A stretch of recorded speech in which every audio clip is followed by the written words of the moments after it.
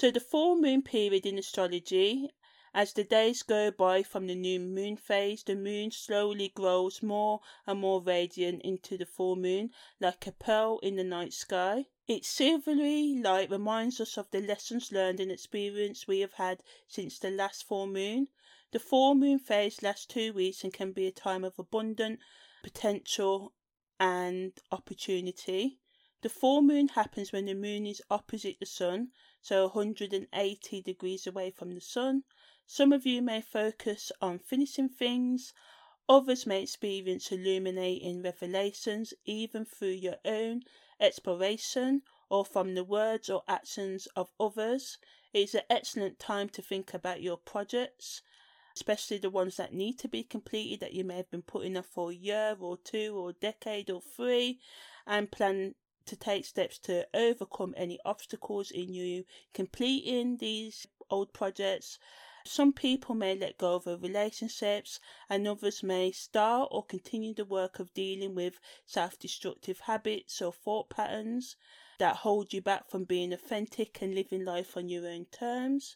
Negatively, the full moon can make us act irrationally and be quick to anger. There can be tensions between the conscious and subconscious minds, the more feminine and masculine aspects of yourself. Professional and domestic responsibilities can also get in the way of each other, causing a conflict between what we should do and what we want to do, leading to a fragile psychological or emotional states. There can also be an increase in bougie, showing off behaviour, and confidence and enthusiasm that leads to doing things to excess, such as excessive spending, socialising, eating, drinking or drug taking, causing you or others to crash and burn at a later date, or unexpected circumstances, and that leads to unexpected consequences due to impulsive actions. So be cautious with all forms of speculation and other types of financial investments, and full moons can make us a bit more violent as well, so watch out for that. In ancient times, the full moon was said to be a cause of issues with digestion, so be careful of what you eat and drink at this time, as well as the information you take in and the people you spend time with. You may experience trouble with children or handling your own inner child right now, who may demand special attention or be emotionally challenging. Ultimately, the sun opposes the moon. The full moon period is a time, if you are prepared to put your mind and action to it, that people can understand each other's perspective more, yet you will have to fight for this to happen, even if it means overcoming your own prejudices. The full moon is far more than just an illuminated face in the night sky. It is a source of immense potential, capable of controlling the ebb and flow of tides and even influencing the events of our lives. Make sure you make the use of the full moon's magical power. As the full moon rises, it's a reminder that it's a time to let go of anything that isn't helping you reach your fullest potential.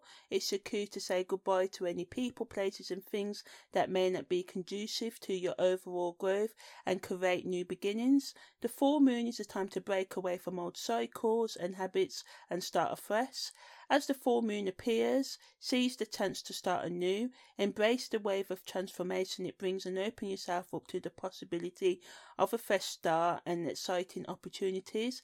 Every full moon, so we have 12 a year, that happens each month, gives us a chance to make a fresh start, reminding us that we don't have to wait for our birthday or New Year to begin transforming our lives, because every month, astrologically, we have given the chance and energy and opportunity to let go of old habits and focus on positive, soul-level growth. It's a chance to make progress that can last month after month, year after year, decade after decade. The full moon can also be a wonderful time for ritual and ceremony. It's a marker of endings and a time to symbolically let go of any negative thoughts or feelings that may be holding us back. So taking some time to write down the things you want to release on a piece of paper and burn.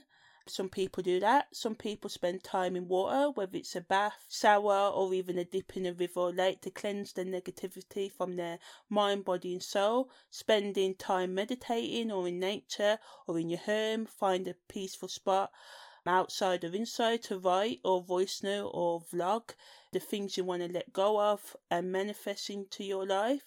You can create a vision board or anything else to help you with this releasing and cleansing process that the full moon calls for us to do. The full moon can be a time of reflection, renewal and healing. Take time to think about the lessons you need to learn and start or continue to let go of your spiritual, emotional or psychological trauma. Sensual dance, tai chi and yoga can help you connect with your inner voice and intuition and allow yourself to truly release any negative energy and let go of any burdens that are no longer serving you. Consider re-examining your objectives and perspectives and your prospects. Are you satisfied with the people and all the areas of your life? What obstacles are hindering you? What is preventing you from connecting to your internal bliss? Ask yourself what kind of things you would like to manifest, foster, grow within you or bring into your life, and what things and relationships do you need to start letting go of to make space for the new you want in your life. So yeah, these are some of the things you can ask yourself over the new moon.